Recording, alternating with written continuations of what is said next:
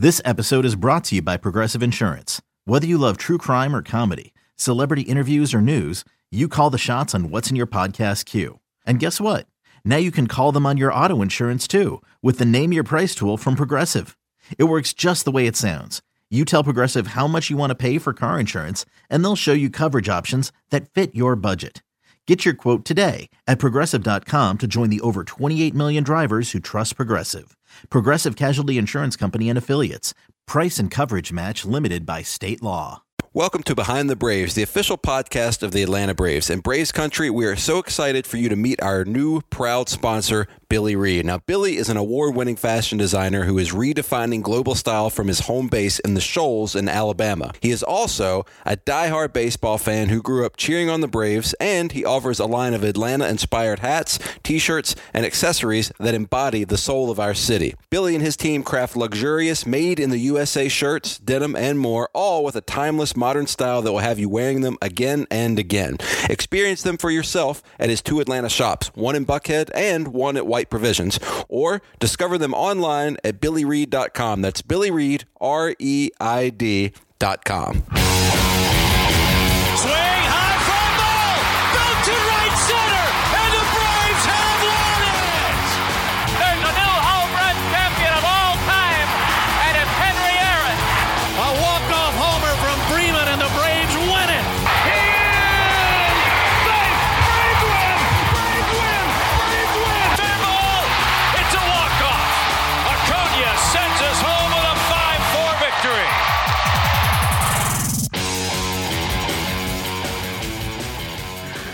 Welcome, everybody, to a very special postseason edition of Behind the Braves presented by Billy Reid, the official podcast of the Atlanta Braves. I'm Ricky Mast from MLB.com, virtually via Zoom, alongside Director of Braves Alumni Relations, Greg McMichael, and more importantly, somebody who knows what it's like to pitch in the postseason and what a different beast and a different animal that is. And thankfully, we finally, as we're recording this, we finally got that whole hasn't won a playoff series in 19 years since 2001 thing. We finally got that off our backs, which that feels pretty darn good.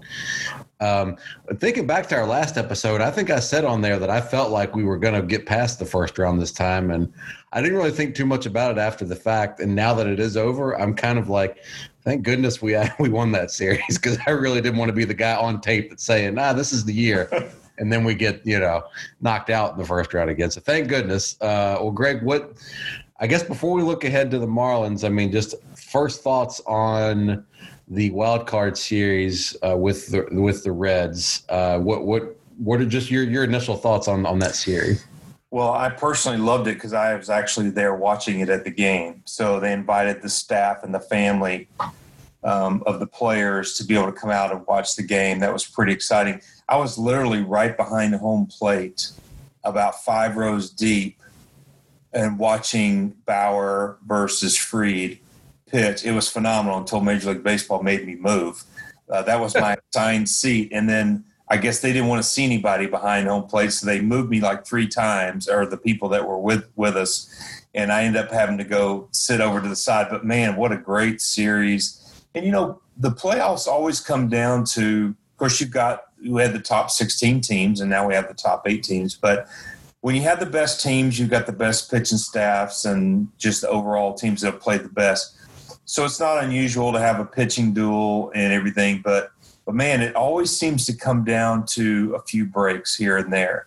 And if you look at the Reds, I think they left more people on base, left people stranded than we did. We had a couple clutch hits. There was a base running mistake by the Reds. There was a couple base running errors. And, it always comes down to the little things. And I was listening to Alex Anthopoulos today. He was on one of our calls just talking to us, previewing what was coming up.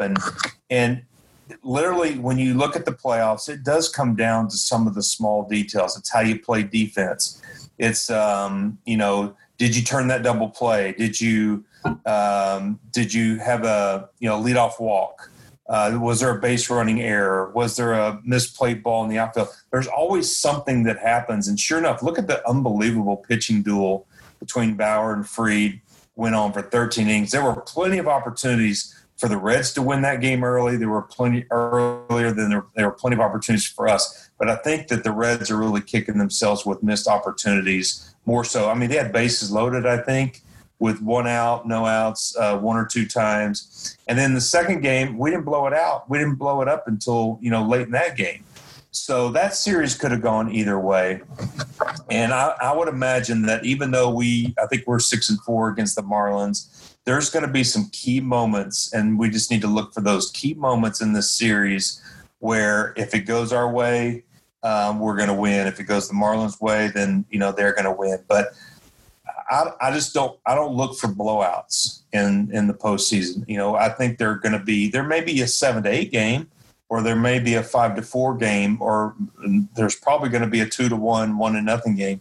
But they seem to always be close, and there's not going to be some of these like 29-run games like what we had up in Boston. That's just – I hope I'm wrong in our favor, but it probably is not going to happen. Well, that was here in Atlanta against Miami, that 29-run game. Granted, we scored a zillion. Oh, what was the one in Boston? That was – I can't even remember now. I thought that was a ton of runs too. There was a ton because you had the back-to-back 3 home run games by Duvall. That's right. Zuna, or I guess that was flip-flopped. I think it was. That was a lot of runs too up there. Okay, so the 29 runs. You're right. 29 was against the Marlins. That's right. But the Marlins have clearly shown this year they're no pushover. I mean, that was one game. It was a fun game, but this is obviously the slate's clean now. So I thought the irony of the Reds series, like if we have one glaring weakness our whole season, it was starting pitching. And what are we going to do about starting pitching? And I mean, I don't want to say pulling guys off the street to get in the rotation, but it was in kind of in the baseball world, it's kind of what we were down to. I mean, we're just looking for warm bodies. And, Max ends up being healthy, thank goodness. He didn't pitch a whole lot those last couple of weeks of the season, but he was healthy and went toe-to-toe with Trevor Bauer. Ian Anderson, I think we've now reached the point with him where, yes, he's a rookie. Yes, he's only got, 7-8 starts in the big leagues at this point. We knew that in your debut, you go up against Garrett Cole, arguably the best pitcher in the game, or at least one of the best pitchers in the game in the Yankees, and you throw a one-hitter. And the one guy who got you, Luke Voigt, has gotten just about everybody this year with his power. So you kind of felt good about that with his debut. But then to come out and do what he did in the postseason and his first postseason start, that's I think that says a lot about him. We've talked about him and his makeup before. We've seen it time and time again. The postseason, it's a different feeling. And I know there's not fans in the stands or everything, but if I can feel it sitting there watching, if I know in my feeling because it's a postseason, it just feels different and the pressure is different and you're hanging on every pitch. Fans in the stands are not. I still felt that watching the game. So I know those guys out there in the field felt it, and I know that man on the mound feels it. And he looked unflappable. He just looked like he was just out there just cruising along, not even bothered in the least by it. So to me, looking ahead, Kyle Wright certainly becomes to me, he's the big, not wild card, but he's kind of the big X factor. Big X factor. Thank you. The big X factor in this whole thing, because I'm not saying that Max and Ian are going to go out there and be perfect again. They might get beaten. Who knows? But I feel good with them going out on the mound. It's just Kyle looked awesome those last few starts of his. Now, is he going to do what Ian did and take that into the postseason? Is he going to do what Max did and take that into the postseason? So that's a big key for me. No off days. If it goes 5 games and that's 5 days straight, that's going to be interesting to see how that works. But I'm trying to think, in that Reds series, I'm so proud of our 2 starters in that series and just how well they performed. Our bullpen's been great all year. Our bullpen, one man to the next man, was absolute nails in that 2-game series against the Reds. And yes, it was a 2-game series, but that first game was long enough that at least it felt like 3 games. That felt like a 3-game series in of itself. And our guys, every man out there, from the guys at the back end, the Melanson, Green, Martin, those guys, Tyler AJ Matzek. Matzek was friggin' that guy. He was great to see what he did. His whole story is pretty cool, just what he's come back from and managed to make the big leagues and now a big contributor. But it's just so funny with this team all year. I mean, the offense has been the big story. We've talked about the bullpen and all that, but the offense has been the star, the prize pig of the team, if you will. But the pitchers, more than anybody, I feel like got it done in that series. And if they can carry that into this next series against the Marlins, I love our chances. Love our chances. Yeah, well, the Marlins, they have some good young talent on the pitching mound as well as we do.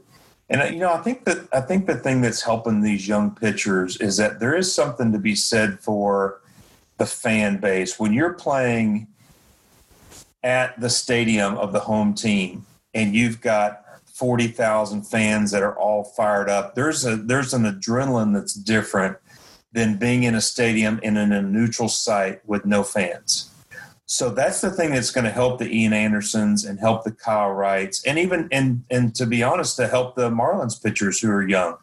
Sexto Sanchez, and they've got a couple other young guys. That is that to pronounce his name right? I was trying to keep from laughing. Sexto.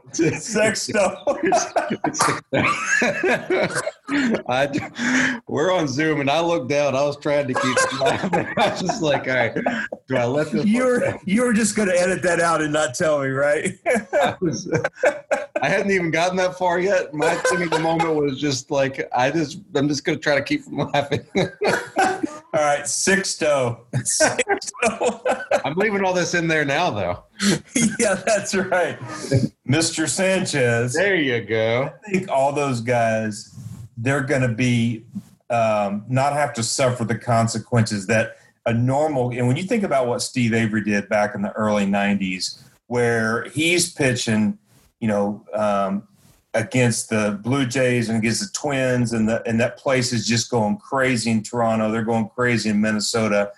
That is an extra layer of pressure and an extra layer of intensity that these guys are not experiencing. They all have their internal pressure of wanting to do well, playing a good team, and then now the layer of playing the playoffs. But they don't have the added pressures of the media. They don't have the pressures of all the things that you have to do with the fans for these games. I think that's going to help our young players, but it's also going to help the young players across the board. And then being in a neutral site, I mean, that never happened. Football does that, but they don't experience the same type of, issues that we do as baseball players by, home team versus, throughout the whole playoffs and in the World Series. So I think it's making it a little easier for these young guys. So I don't put as much stock in, an Ian Anderson struggling when he went to New York and he played against the Yankees, but he didn't have to deal with Yankee Stadium. He's going to be able to pitch in Arlington and pitch in at Minute Maid Park in Houston, and I think he's going to do fine. I think he just proved that he's already pitched there, so because he doesn't have that extra layer, and I think it's just only going to help. So I'm saying that factor is not going to be there as much that it would be in normal cases. Yeah, and I'm to the point that even with fans, I'm not worried about Ian at all, really. And I hope that we get to that next round because in the NLCS and the World Series, there will be some fans there. I think around 10,000, if I heard correctly. Mm-hmm. So hopefully presumably you'd have some Braves fans in attendance, and it's not the same as a full house, but then there'd be some people there. So that'll be, hopefully we get to experience that a little bit, but that'd be good for the players to have some real crowd noise. Yes, it will be. It'll be good for all of us. It'll be good for all of us. Yeah. There were so many things I was so proud of in the Cincinnati series that I look forward to carrying over to the Miami series.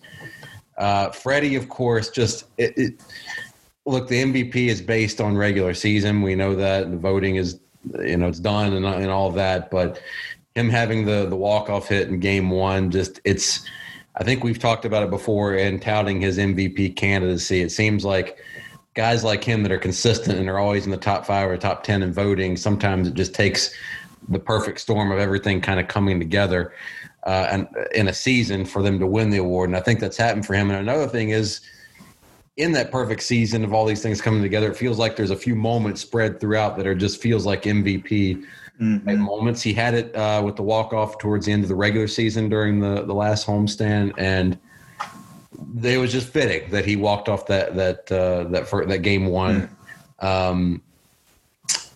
You can't tell me that it doesn't influence a person who's voting to see this guy continue to perform. Even he takes his team into the playoffs.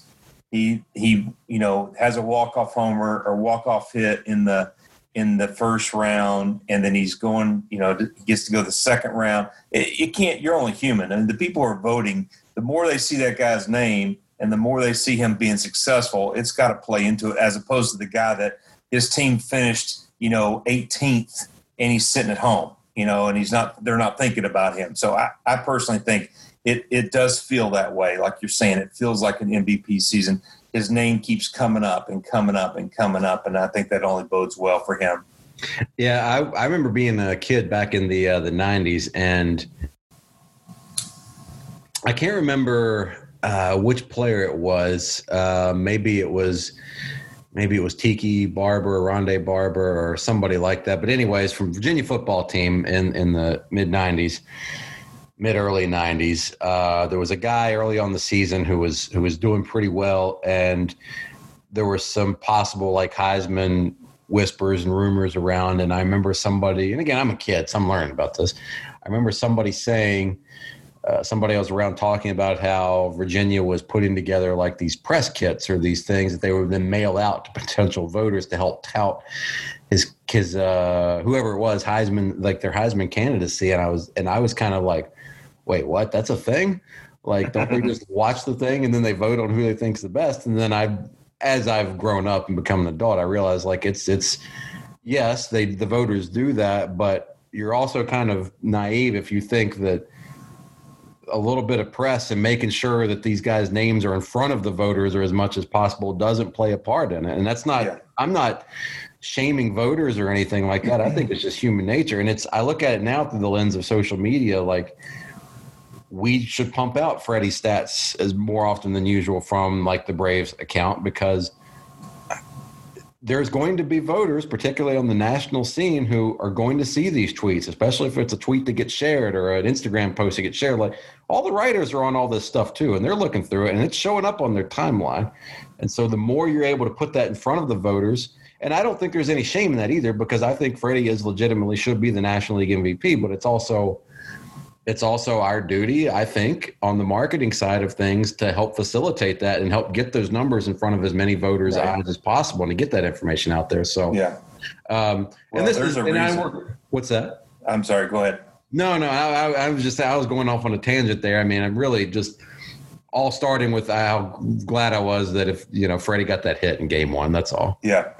I was just going to say that there's a reason why players from the West Coast and the East Coast tend to win more awards, because there's a lot of writers on the West Coast, specifically LA area. And if you look at New York, there's a lot of writers there. And traditionally they've won more because they see them more often, and they're more invested in them. Whereas if you're in Kansas City, it's a lot more difficult for them to see them play on a daily basis, or so they're not going to, it's just human nature. They're not going to get as many votes. So I agree. You have to do more marketing. If you are a player from Atlanta, or you're a player from Kansas City, or if you're a player from Houston, I think you've got to do more, even though nowadays with the social media and with national broadcasts, it's a little easier than it was. But if you look back over the last 100 years, it's not always been the case. But I just think that you still have to do more. And I think it's only appropriate because there's not as many writers in Atlanta. I mean, we have one newspaper, and you go to, I played in New York, and so there's good with the bad. There's 30 people from 30 different publications that are there after each game, and you're having to deal with. In Atlanta, you deal with 2, at the most. And so it is different, but I agree with you. I think there's nothing wrong with that. I think that's just part of it. And I think we should be marketing Freddie and letting everybody know. And because you can do all the talk you want, but if nobody sees it, then it doesn't help. Yeah. He's definitely well deserving. Absolutely. In game 2 of that Cincinnati series, of course, we got to run a little earlier in the game, certainly earlier than the 13th, thank goodness, but got that run. But then kind of went ahead and closed it, really took care of it and wrapped it up in the 8th inning on 2 big home runs. And it was great to see that the 2 guys who hit those, it was appropriate, Ozuna and Duvall, who've been such huge parts of this dynamic offense we've had this year. And especially after they both yes, it was just 2 games, but everything gets magnified so much in the playoffs. They both had been scuffling through those first 2 games, and then they both broke out right when we needed them to. Mm-hmm. And snapped some selfies of themselves, which I see you shaking your head. Let's get into that real quick, because Bauer did the little bit of the Conor McGregor walk off the mound. And he did more than that. Well, he was, but then that's him. That's who he is. He was chopping. He did a chop. Yeah. You know, he's full of himself. That's for sure. Yeah. So to me, I didn't mind as much if both sides. I know Freddie was asked about how Bauer acted, and he's like, "Hey, the guy went out there and shut us down for almost 8 innings. If he does that, like, more power to him. I got no problem with that." He's like, "We won, and that's." I'm happy with that. So listen, I've always taken the approach: don't give your opponent any more ammunition than he needs. Right. These are all professional athletes. Why would you ever try to motivate somebody to be better than they are? Why turn a 240 hitter into a 260 hitter, or a 500 pitcher into a 750 pitcher because you're motivating them? So I've just never been. I've only seen a handful of professional athletes that could do that. The Michael Jordans, the Muhammad Ali's, the Deion Sanders, guys that could talk it and back it up. But there's not many other guys that can do that. So, yeah, Trevor Bauer got to walk off the mound and do everything. But guess what? He's home with 2 L's. So, and his team's not going anywhere. So I just have always taken the approach. I didn't want to make anybody better than they are. If they're asleep, keep them asleep. Don't wake them up. And everybody's looking for an edge. And so I think about when Marcel did that, he took the selfie. I think it was pretty much over at that point, but Bauer was doing that way too early. First game of the playoffs. And, you're just, I don't know. I just always felt like you're asking for it. I was never felt like that I was good enough. I didn't want to turn anybody into a better player. I wanted to keep them exactly where they were, make them worse. Well, okay. Well, shifting gears a little bit, I did want to ask you, focusing on one reliever, I wanted to ask you about what you saw. Will Smith, who we've had on Behind the Braves, we had him on right after he signed here last offseason. He was out for a while at the beginning of summer camp. He tested positive for COVID. I don't remember ever hearing if he was. It sounded like from what I heard he was mostly asymptomatic, but he just couldn't get a negative test. And I don't know that. Don't use that as fact. That's just the way I understood it. I could be wrong.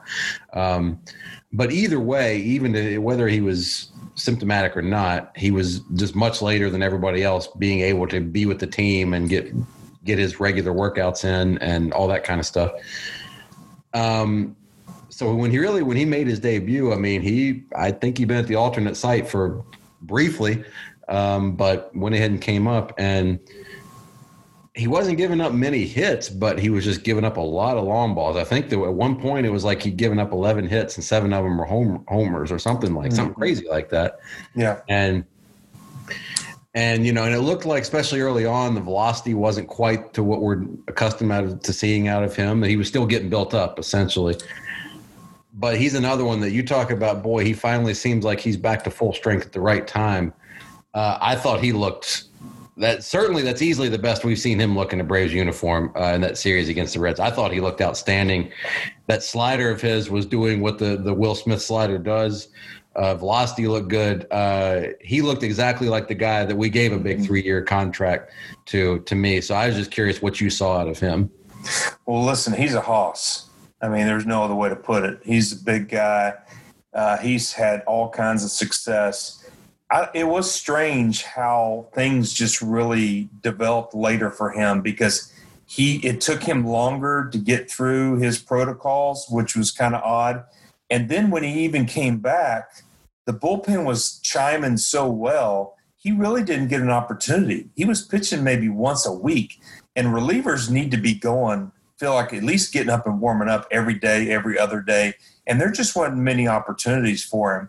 So what I saw is just that the breaking ball was hanging, it wasn't sharp, the fastball velocity was down 2 to 3 miles an hour, and then all of a sudden, late September, he turned it on, and you start to see things get crisper, and the velocity jumped back up to 96, 97, 90, 95 to 97. So I didn't panic from that perspective because I kind of could see some rustiness in him. But, man, he's a competitor, and he's exactly what we needed. So if we needed somebody else in the bullpen, we've got those guys firing on all pistons. And then Jacob Webb comes back, and he's just so I don't know.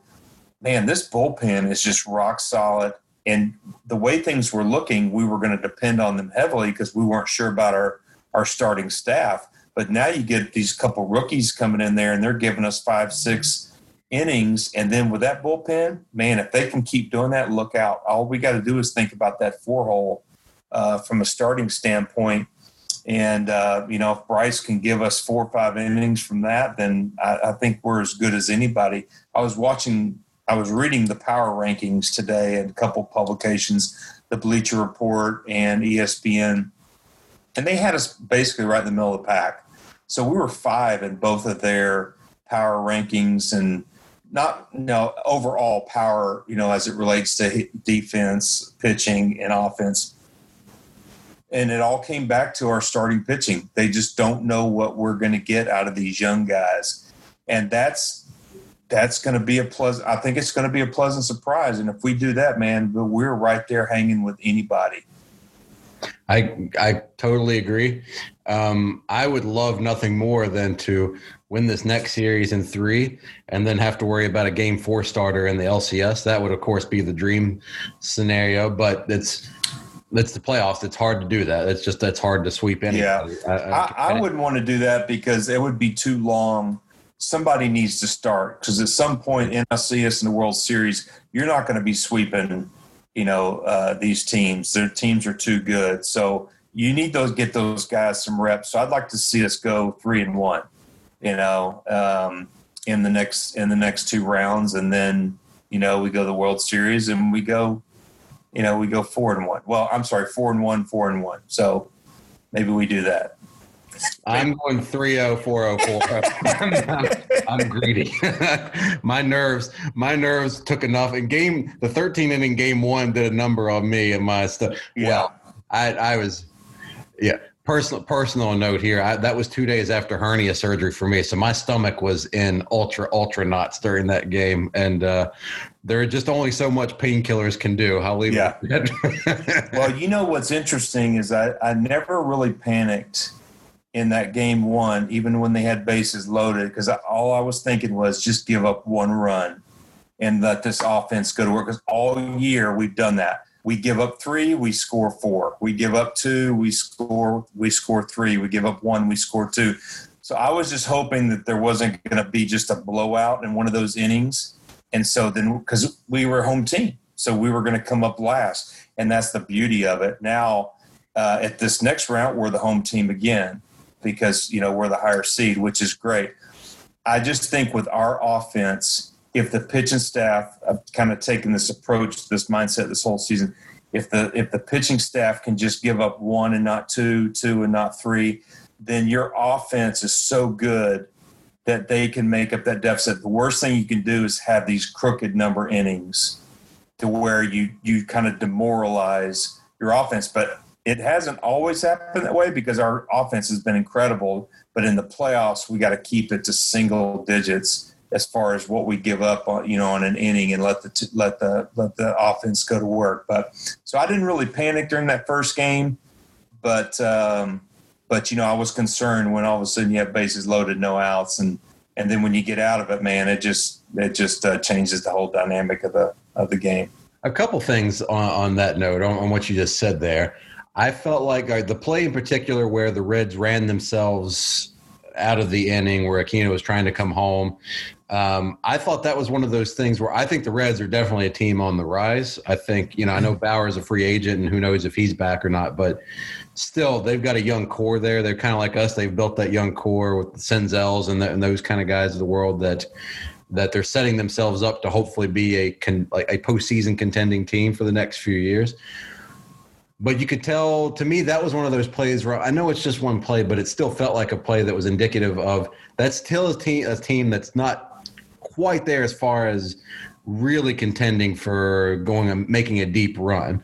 Whereas we've been to the playoffs a couple times. We've gotten knocked out in the first round a couple of times. And the last year's was in 2019 was especially brutal. So you got that taste in your mouth and you got another year of experience. And I was just so proud of, I know they're big leaguers and they're supposed to know how to do this stuff, but sometimes, especially in a big moment like that, you see stuff like that, especially in those Benny Hill plays where the Benny Hill music starts playing up. You see people just blow it all the time where something crazy happens and the guy ends up scoring or whatever. And our guys didn't blink and took care of it. And that was just a play where I thought this is kind of indicative of our side we're a little bit more seasoned as far as ready for moments like this when they happen. Now, I will back up a little bit and say I think what a lot of people, and this isn't just me, a lot of people were kind of afraid of us having to play the Reds in that first wild card series, that first round, because it was a best of three, because whatever else the Reds have, whatever strengths, weaknesses, whatever, they had a couple of studs that were going to be starters for them. Bauer probably going to be the Cy Young Award winner. Thoughts on him, whatever you think about him, and believe me, I think he's probably the most polarizing guy in Major League Baseball right now. But whatever we all think about him, whatever our opinions of him are, he's probably going to win the Cy Young this year, and he's got the numbers and the stats to back that up. So in a 3-game series, you run into one or two studs or one or two aces like a Bauer. They had three. And they had three. They had Sonny Gray coming back for the third game, which I think that clearly would have given them the advantage. Yeah, absolutely. And that's what was so scary about them is maybe you don't feel as bad facing them in a best of 7 or whatever, but a best of 3, you're just sitting there going, man, this is going to be tough. So to overcome that, I felt like has to be a huge boost for our guys. I don't know. I've seen it so many times where just one or two starting pitchers can just put a team on their back in the postseason. And, I don't know how far, if the Reds had gotten past us, I don't know how far they would have gone. But you got 2 or 3 guys like that. To be able to beat them and overcome that in the first round, to me, I feel like that has to give you such an even bigger boost of confidence moving forward. We beat the Cy Young Award winner game 1, or at least we didn't lose to him, put it that way. You ended up winning extras, but our guy, our ace, hung right there with him. We went toe-to-toe with him. He didn't beat us. The second guy got to him, got him out of the game.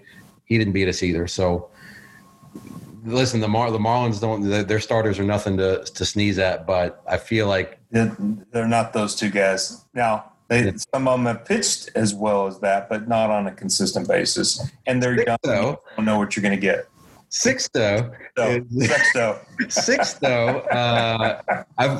He's a guy, man. I'll tell you, against us and a couple other times I've tuned in and watched him. He's, as some of the kids out there would say, he's a dude. I think he's the real deal, and he's tough. But I think he's going game 3 for them. But I don't know. So coming into that Marlins series, what are you looking at? What are you keyed in on most as far as what we need to do to beat them? I mean, we all know, I mean, there's all facets of the game, just like there is in every series, but is there one thing that you're looking at that you think is the real key to that whole thing? Well, I think we match up with them. From a starting pitching standpoint. I think our bullpen's a little bit better, and I think our offense is better. I think if all things are even and our offense just steps up, then we should be fine. And in this 5-game series, we just can't have all of a sudden Max pitch well, and then Ian and our third and fourth guys don't pitch well. I think if we hang with them and we hand the ball off to the bullpen and we do the same game plan we've done for the most of the year, our starter gets 5 or 6 innings and we hand it off the bullpen, and our our lineup scores four or five runs, I think we're going to do fine. We'll win. That's our formula for success. But I don't think we can, we can give up 6 or 7 runs and try to come back every time, because I think these guys, they've got a pretty good starting staff and they're a pretty good team. They're well managed. And I think we just need to play our game. The one thing that scares me is that we handled them pretty well during the season. And sometimes that can come back to haunt you because you could be maybe a little bit overconfident. That happened with us in the Phillies in '93. They just always played us tough, but we came out on the positive end. And then in the playoffs, they played us tough, and they got a couple breaks. And Alex said it well today on our call. He just said baseball during the playoffs comes down to a few key moments, whether it's a defensive play, whether it's getting that man in from third with less than 2 outs, whether it's moving the runner over, things that we haven't done well. We've been relying on the home run ball, and we've been relying on the big innings. That does scare me in the playoffs because that typically doesn't win for you. You can't rely on the home runs. You've got to do some of the little things. Our defense, we're going to do the little things. I think our base running, we do the little things. I think our pitching, over these last few weeks, we've done the little things. But our offense, we haven't done the little things, and that's the one thing that scares me. The Marlins seem like that they've done the little things a little bit better because they haven't relied on the home run, and they do have good base running. They do have speed. Now, they lost Marte. I think he's got a broken pinky, so I think if he's not out, he's not going to be very good. And he's kind of a starter for those guys. I mean, he's a key guy, so that helps us too. Yeah, I agree. It'll be we're taping this on Monday night, and I believe the Braves roster probably won't be out till tomorrow morning, a few hours before first pitch. I would expect that, and I think Snit has said this, I would expect we'll see. We had a lot of position players on the 28-man roster for the wild card series. I think we'll see a couple more pitchers added, and a couple of those position players probably. Oh, really? Okay. I think that's probably what's going to happen. If you're facing if you're looking at possibly having to play 5 days in a row, I think that makes sense. Yeah. Especially with the DH Sure. in play. I mean, don't get me wrong, in that 13-inning game, you still ended up making a few moves here and there, but I feel like in 5 days in a row, if you're facing that as a possibility, I think you got to bring up. Yeah. I could be wrong, but that's kind of my thought. Is I think that you got to bring up a couple pitchers and jettison. Sure. Trade out a couple of the extra guys on the bench for a couple pitchers, especially, let's say it's a Bryce Wilson or somebody like that. I mean, I don't believe he was I don't have it in front of me. I don't think he was on the wild card roster. Right. If he's somebody, and based on how the last couple weeks of the season went, where he had a couple starts there where he looked, pretty good, right, pretty solid, then maybe he is your game 4 guy. Well, you remember that game where I don't know if it's Josh Tomlin got knocked out early, and Bryce came in and gave us 5 or 6 innings during the middle of the game. And if that was to happen in a series like this, or even in NLCS, that is huge because you save your bullpen. So if you have a guy like that your starter then you give your offense, if they can shut them down for 4 or 5 innings, it gives your offense a chance to get you back in the game. But I did write down a couple keys. Number one, that the Marlins haven't lost a playoff series. They've been talking about that. Don't think that doesn't mean something, because it does. It's just one of those weird things. Even though none of those players were on any of those other playoff teams, it is something about it. It's just weird. It just happens. The other thing is the Braves have outscored the Marlins 68-44, but you take away those 29 runs, I mean, we're basically pretty much even. Pretty close to – that's a pretty even though it's 6-4, one of those games was lopsided, so it could be 5-5. You never know. And then the other thing is, who's playing with the bigger chip on their shoulder? Are the Marlins, because they were the last team, they're the last seeded team, or they're not getting much respect? Do they have a chip on the shoulder because nobody expected them to be there? They lost 100 gazillion, games in the last few years. Do they have a bigger chip, or do the Braves, because they're not getting any respect? And the Braves they won their first series since 2001. So I think there's a chip issue there. Who has the biggest chip? So those are kind of my things that I look for outside of, actually what's going on the field between pitchers and, offense and defense and all that. Those are kind of those intricacies that I look at too as well. I think that's a great point. And the Marlins have, in addition to everybody had the NL East as this 4-team juggernaut that are all going to be competing for the division, and then the Marlins in 5th place, myself included. If you go back to probably an early July episode of Behind the Braves, you'll probably hear me say it. I mean, I was right there with everybody else. And they've taken that bottom feeders moniker and they're running with it, and they're fueling themselves off of it. And it's good for them. I can't remember. It's one of the commentators for the Phillies, I guess, said that after the first series game of the season, called them the bottom feeder. And, wow. And they've taken that and run with it, and they all got the shirts on. Oh, really? Okay. Oh, yeah. Yeah. And so, and good for them. I mean, that's what you got to do. They're taking that. Hey, what was the T-shirt that Acuna was wearing today in BP? It was a runs ATL or ATL runs. It was a T-shirt that was made directly as a result of the 29 runs game against the Marlins. That was the shirt he was wearing. It's not made by the Braves, but another company makes it, and it was to commemorate that 29 run game. So that was the shirt he was wearing in BP today. Hey, another thing that I loved was Bauer was responding. I was looking at his Twitter feed, and at some point before the game, he was saying, "Hey, if we're so bad, how is it that there were 4 teams out of the Central that made the playoffs, right? And now, how many teams are left from the playoffs? There is nobody from the Central in either league left in the playoffs. No, I love that. That's one of those odd things you just look at. It's like, how did that even happen? It's crazy. Wow, 6 teams from the AL and the NL Central, 4 being from the NL, all made the playoffs. All of them gone. It's crazy. I thought, I'll tell you, from the AL side, I really thought the White Sox had a great chance. I kind of thought they were riding the momentum and looked confident, and I thought they were going to get through. But 3-game series, I mean, anything's possible. Right. What do you think about? I will tell you this: as it's all worked out, I don't love 16 teams making it in a regular season.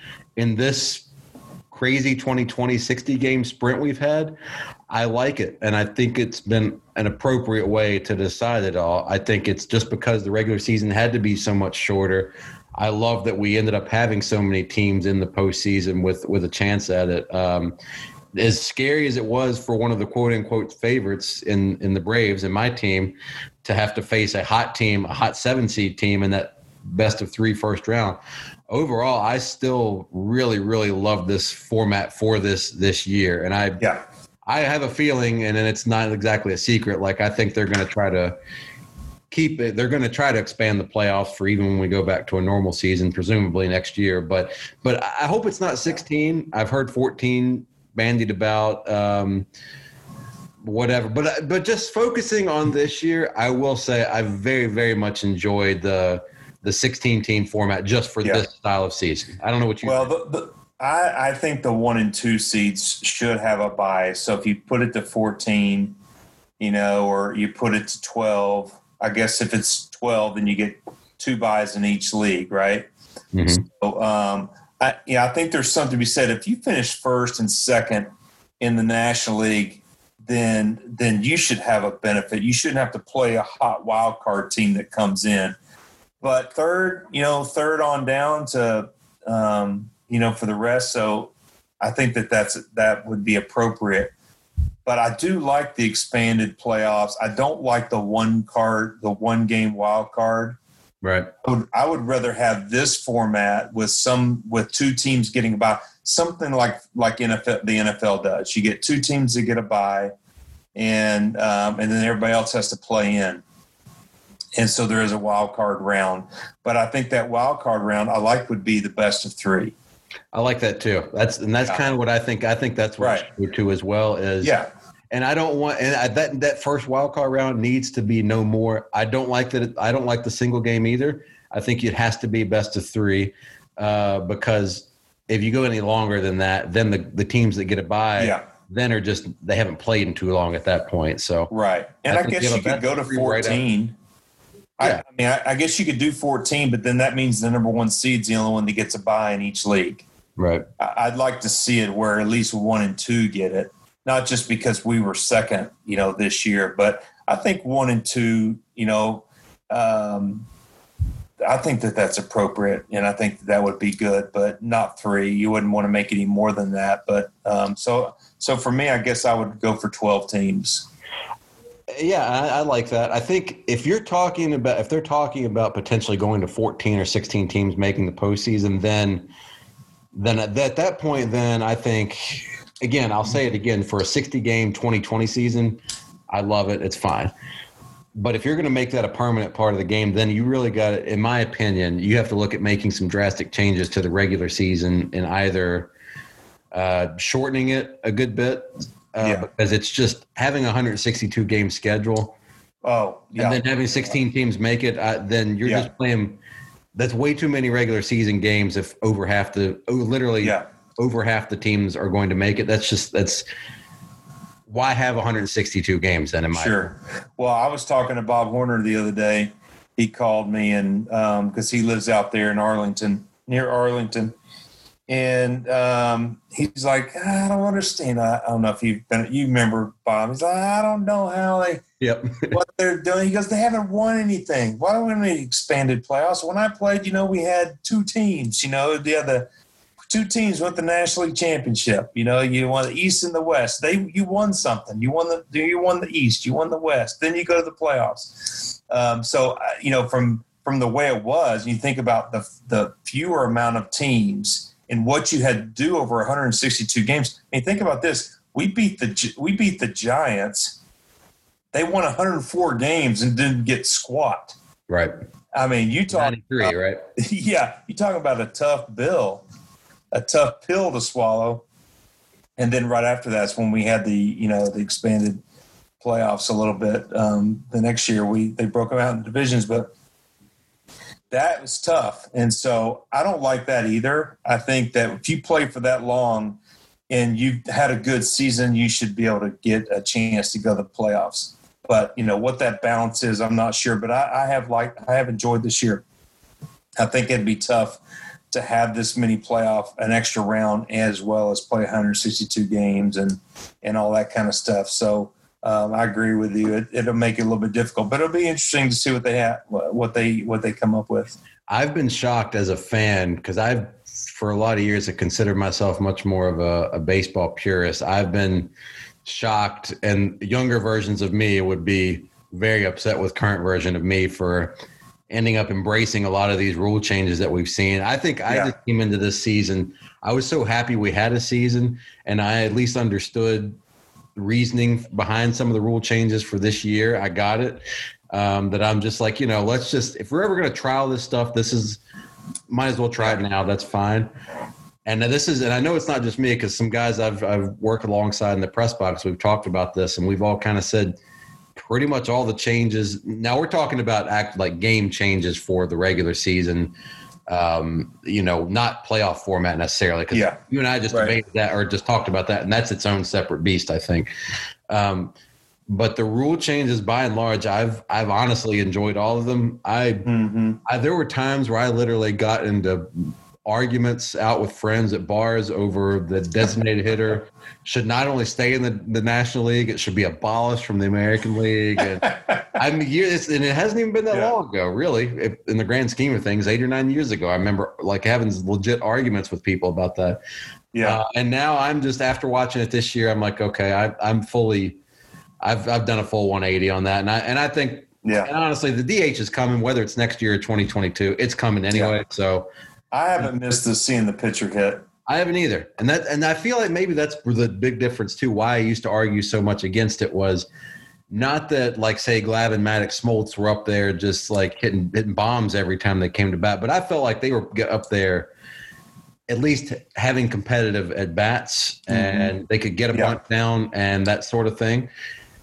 And like it or not, that's just pitchers knowing how to do a lot of that stuff just isn't part of the game now. It's not. Yeah. And watching pitchers hit, by and large, there's some that can still hit, but by and large, it's just tough to watch pitchers hit anymore. So I'm all in on keeping the DH. I really thought I was going to hate the extra inning rule, the runner on second. I gotta say, I don't hate it. It goes such against everything I believe. Like used to believe as a baseball purist, but I'm like, it's. I do agree with, and even in the future, let's say they keep the extra runner rule in the regular season. I would like to see it stay away from the postseason. I really would. I don't love it in the postseason. I'm glad they're not keeping that part for the postseason.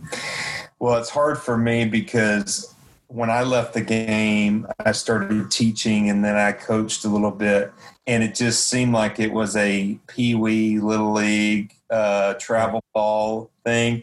And so now to see it in the big leagues, it just seems like it's amateurish, and it's not, there's really not a place for it. We got professional ball players that should be able to play. I can understand kids, you don't want them out there all day long. We're trying to protect them, whatever, but you got grown men out there. They need to play the game the way it was designed to play. So I'm having a hard time with that. I'll tell you one rule that's gone that nobody even talks about. It's the batter's face rule, 3 minimum batter's face. I mean, that's all I know is that we're making it easier on these managers. I hope they're getting paid less because my God, you're taking out the pitcher's hitting. The batter's face, minimum 3 batters. There's no decision to make there. You put a man on second base, an extra innings. What they don't argue the plays. They don't argue the calls anymore because you got instant replay. I mean, my God, what do they have to do? Well, I think. Are they psychologists now? I think they better get a psychologist. That's about all they need. Well, after the season's over, let's have Snit on, and you can ask him, so what do you do now? That's right. He's got a nice wine collection. Yeah, I haven't thought much about the 3 batter minimum thing. I feel like it's so little affected my viewing of the game and enjoyment of it. Like it just hasn't affected it either way. If they want to keep that, it's fine. I mean, I guess the idea of it is to help speed up the game. I don't know that I haven't seen any evidence that it's done that. No. I don't hate it from the standpoint of at times when you see a guy going batter by batter and you're seeing 3 or 4 pitchers in an inning, I will admit as a fan, I'm just like, oh gosh, there is that part of me. It's like, can we just leave a pitcher in to face 3 or 4 guys? Like, I don't know if I'm right or wrong to feel that way. So maybe from that standpoint, I guess I'm literally talking myself more into this role as we're sitting here. No, who's the joker that manages the Giants? Gabe Kapler? That's the Gabe Kapler rule. Yeah. Yeah. Okay. When he was managing. As a joker. Joker out there. That was a little tough to watch him manage. That's right. But by and large, I think, whatever our opinions are, I think most of these rules are here to stay. I don't know if all of them are, and maybe some of them go away for 2021, but like it or not, I think a lot of it's coming in. I think we're going to have expanded playoffs. I don't think that there's and there's some crazy proposals out there. I think Joel Sherman, which I forget, he's New York national writer, but New York Post, maybe one of the New York papers, I think is his home base. He had this proposal out there where it's like, it's something where like the regular season would actually expand to like 170 some games, but you would play 8 inning games and then institute more 7-inning double headers and actually be playing. You'd have like 10-ish more games in the season, but innings wise, you're not adding anything, and you would actually end up with more days off. I mean, it's wild what's being thrown out there right now. So It's just crazy to see where we might end up. Oh, that's another thing. Thought I was going to hate 7-inning doubleheaders. Didn't hate 7-inning doubleheaders. Liked them a lot. We did those in college, and as a player, I loved them. I loved 7-inning complete games. Yeah, I had a few of those, and pitching 7-inning games were nice. So I'm not opposed to that, but there again, it's kind of amateurish a little bit. But a doubleheader, 9-inning doubleheader is not fun. No. So I'd rather not have doubleheaders, period. But if you're going to have them, make them 7 innings. I think I'm okay with that. I found myself like, 7-inning doubleheaders is like, I don't know why, because it's only 2 innings less per game, but man, it just seems like so much more enjoyable than a 9-inning doubleheader. It just did. That's what it felt like. Yeah. And everybody I'm working around felt the same way. It's like, sign us up for this, and we all love the game. It's not some like, oh, get us out of here as soon as possible. That's not it. It felt like a more. This is me putting my fan hat on.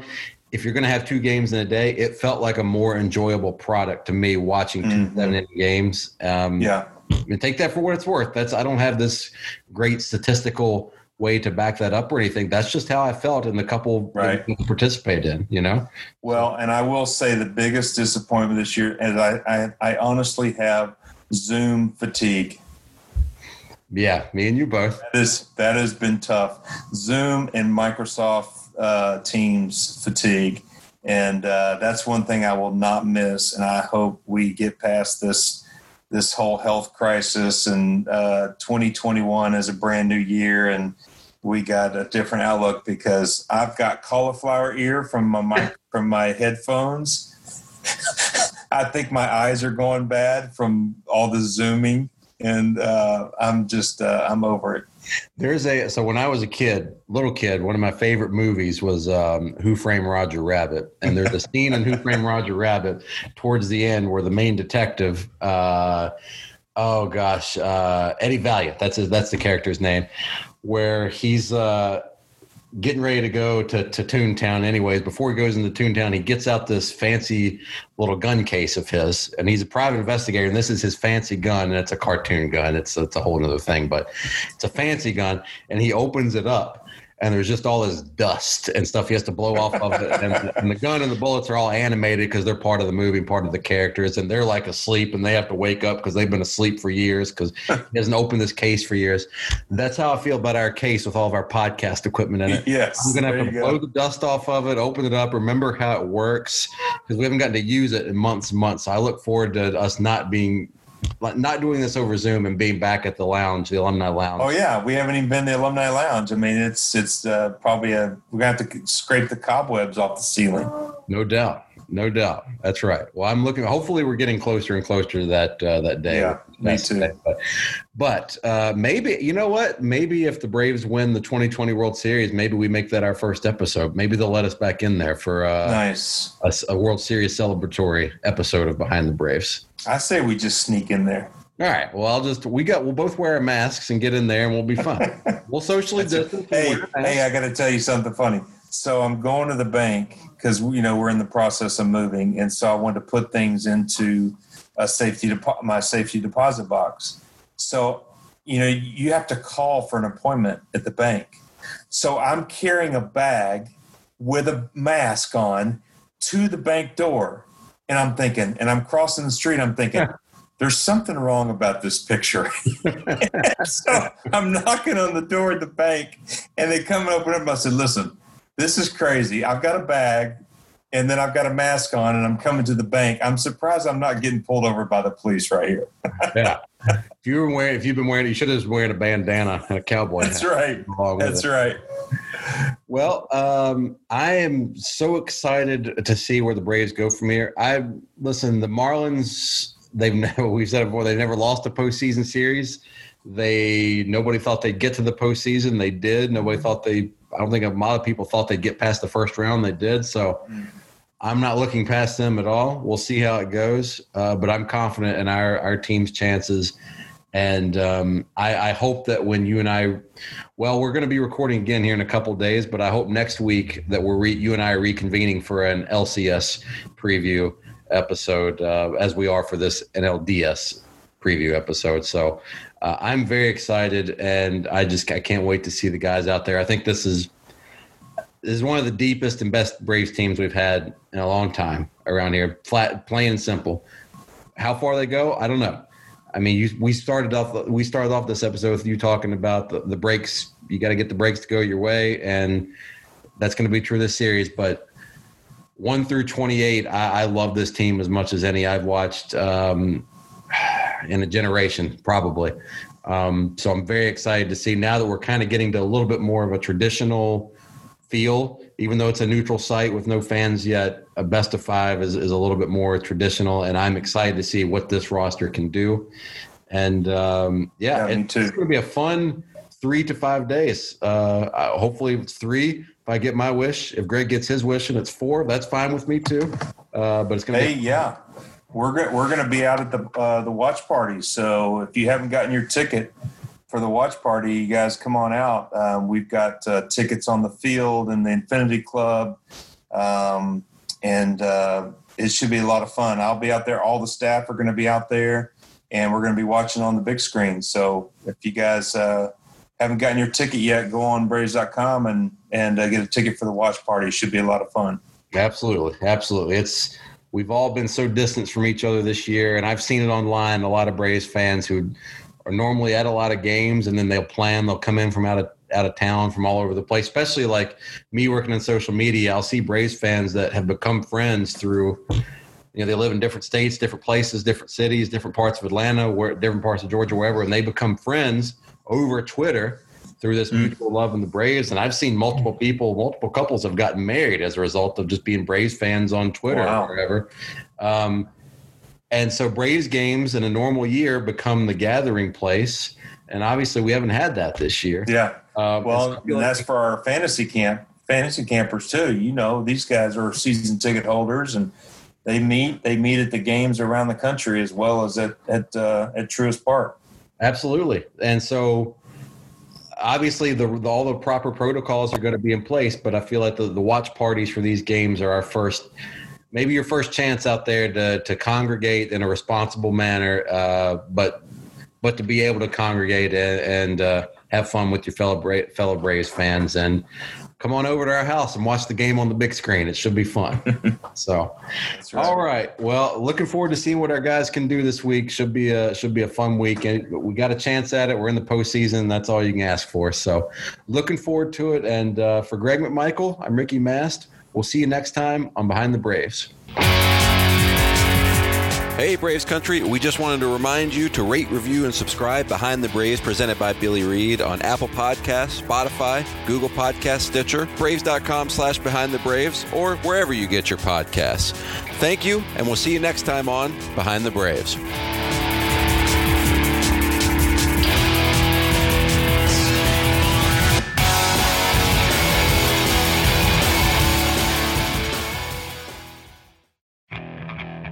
Okay, picture this. It's Friday afternoon when a thought hits you.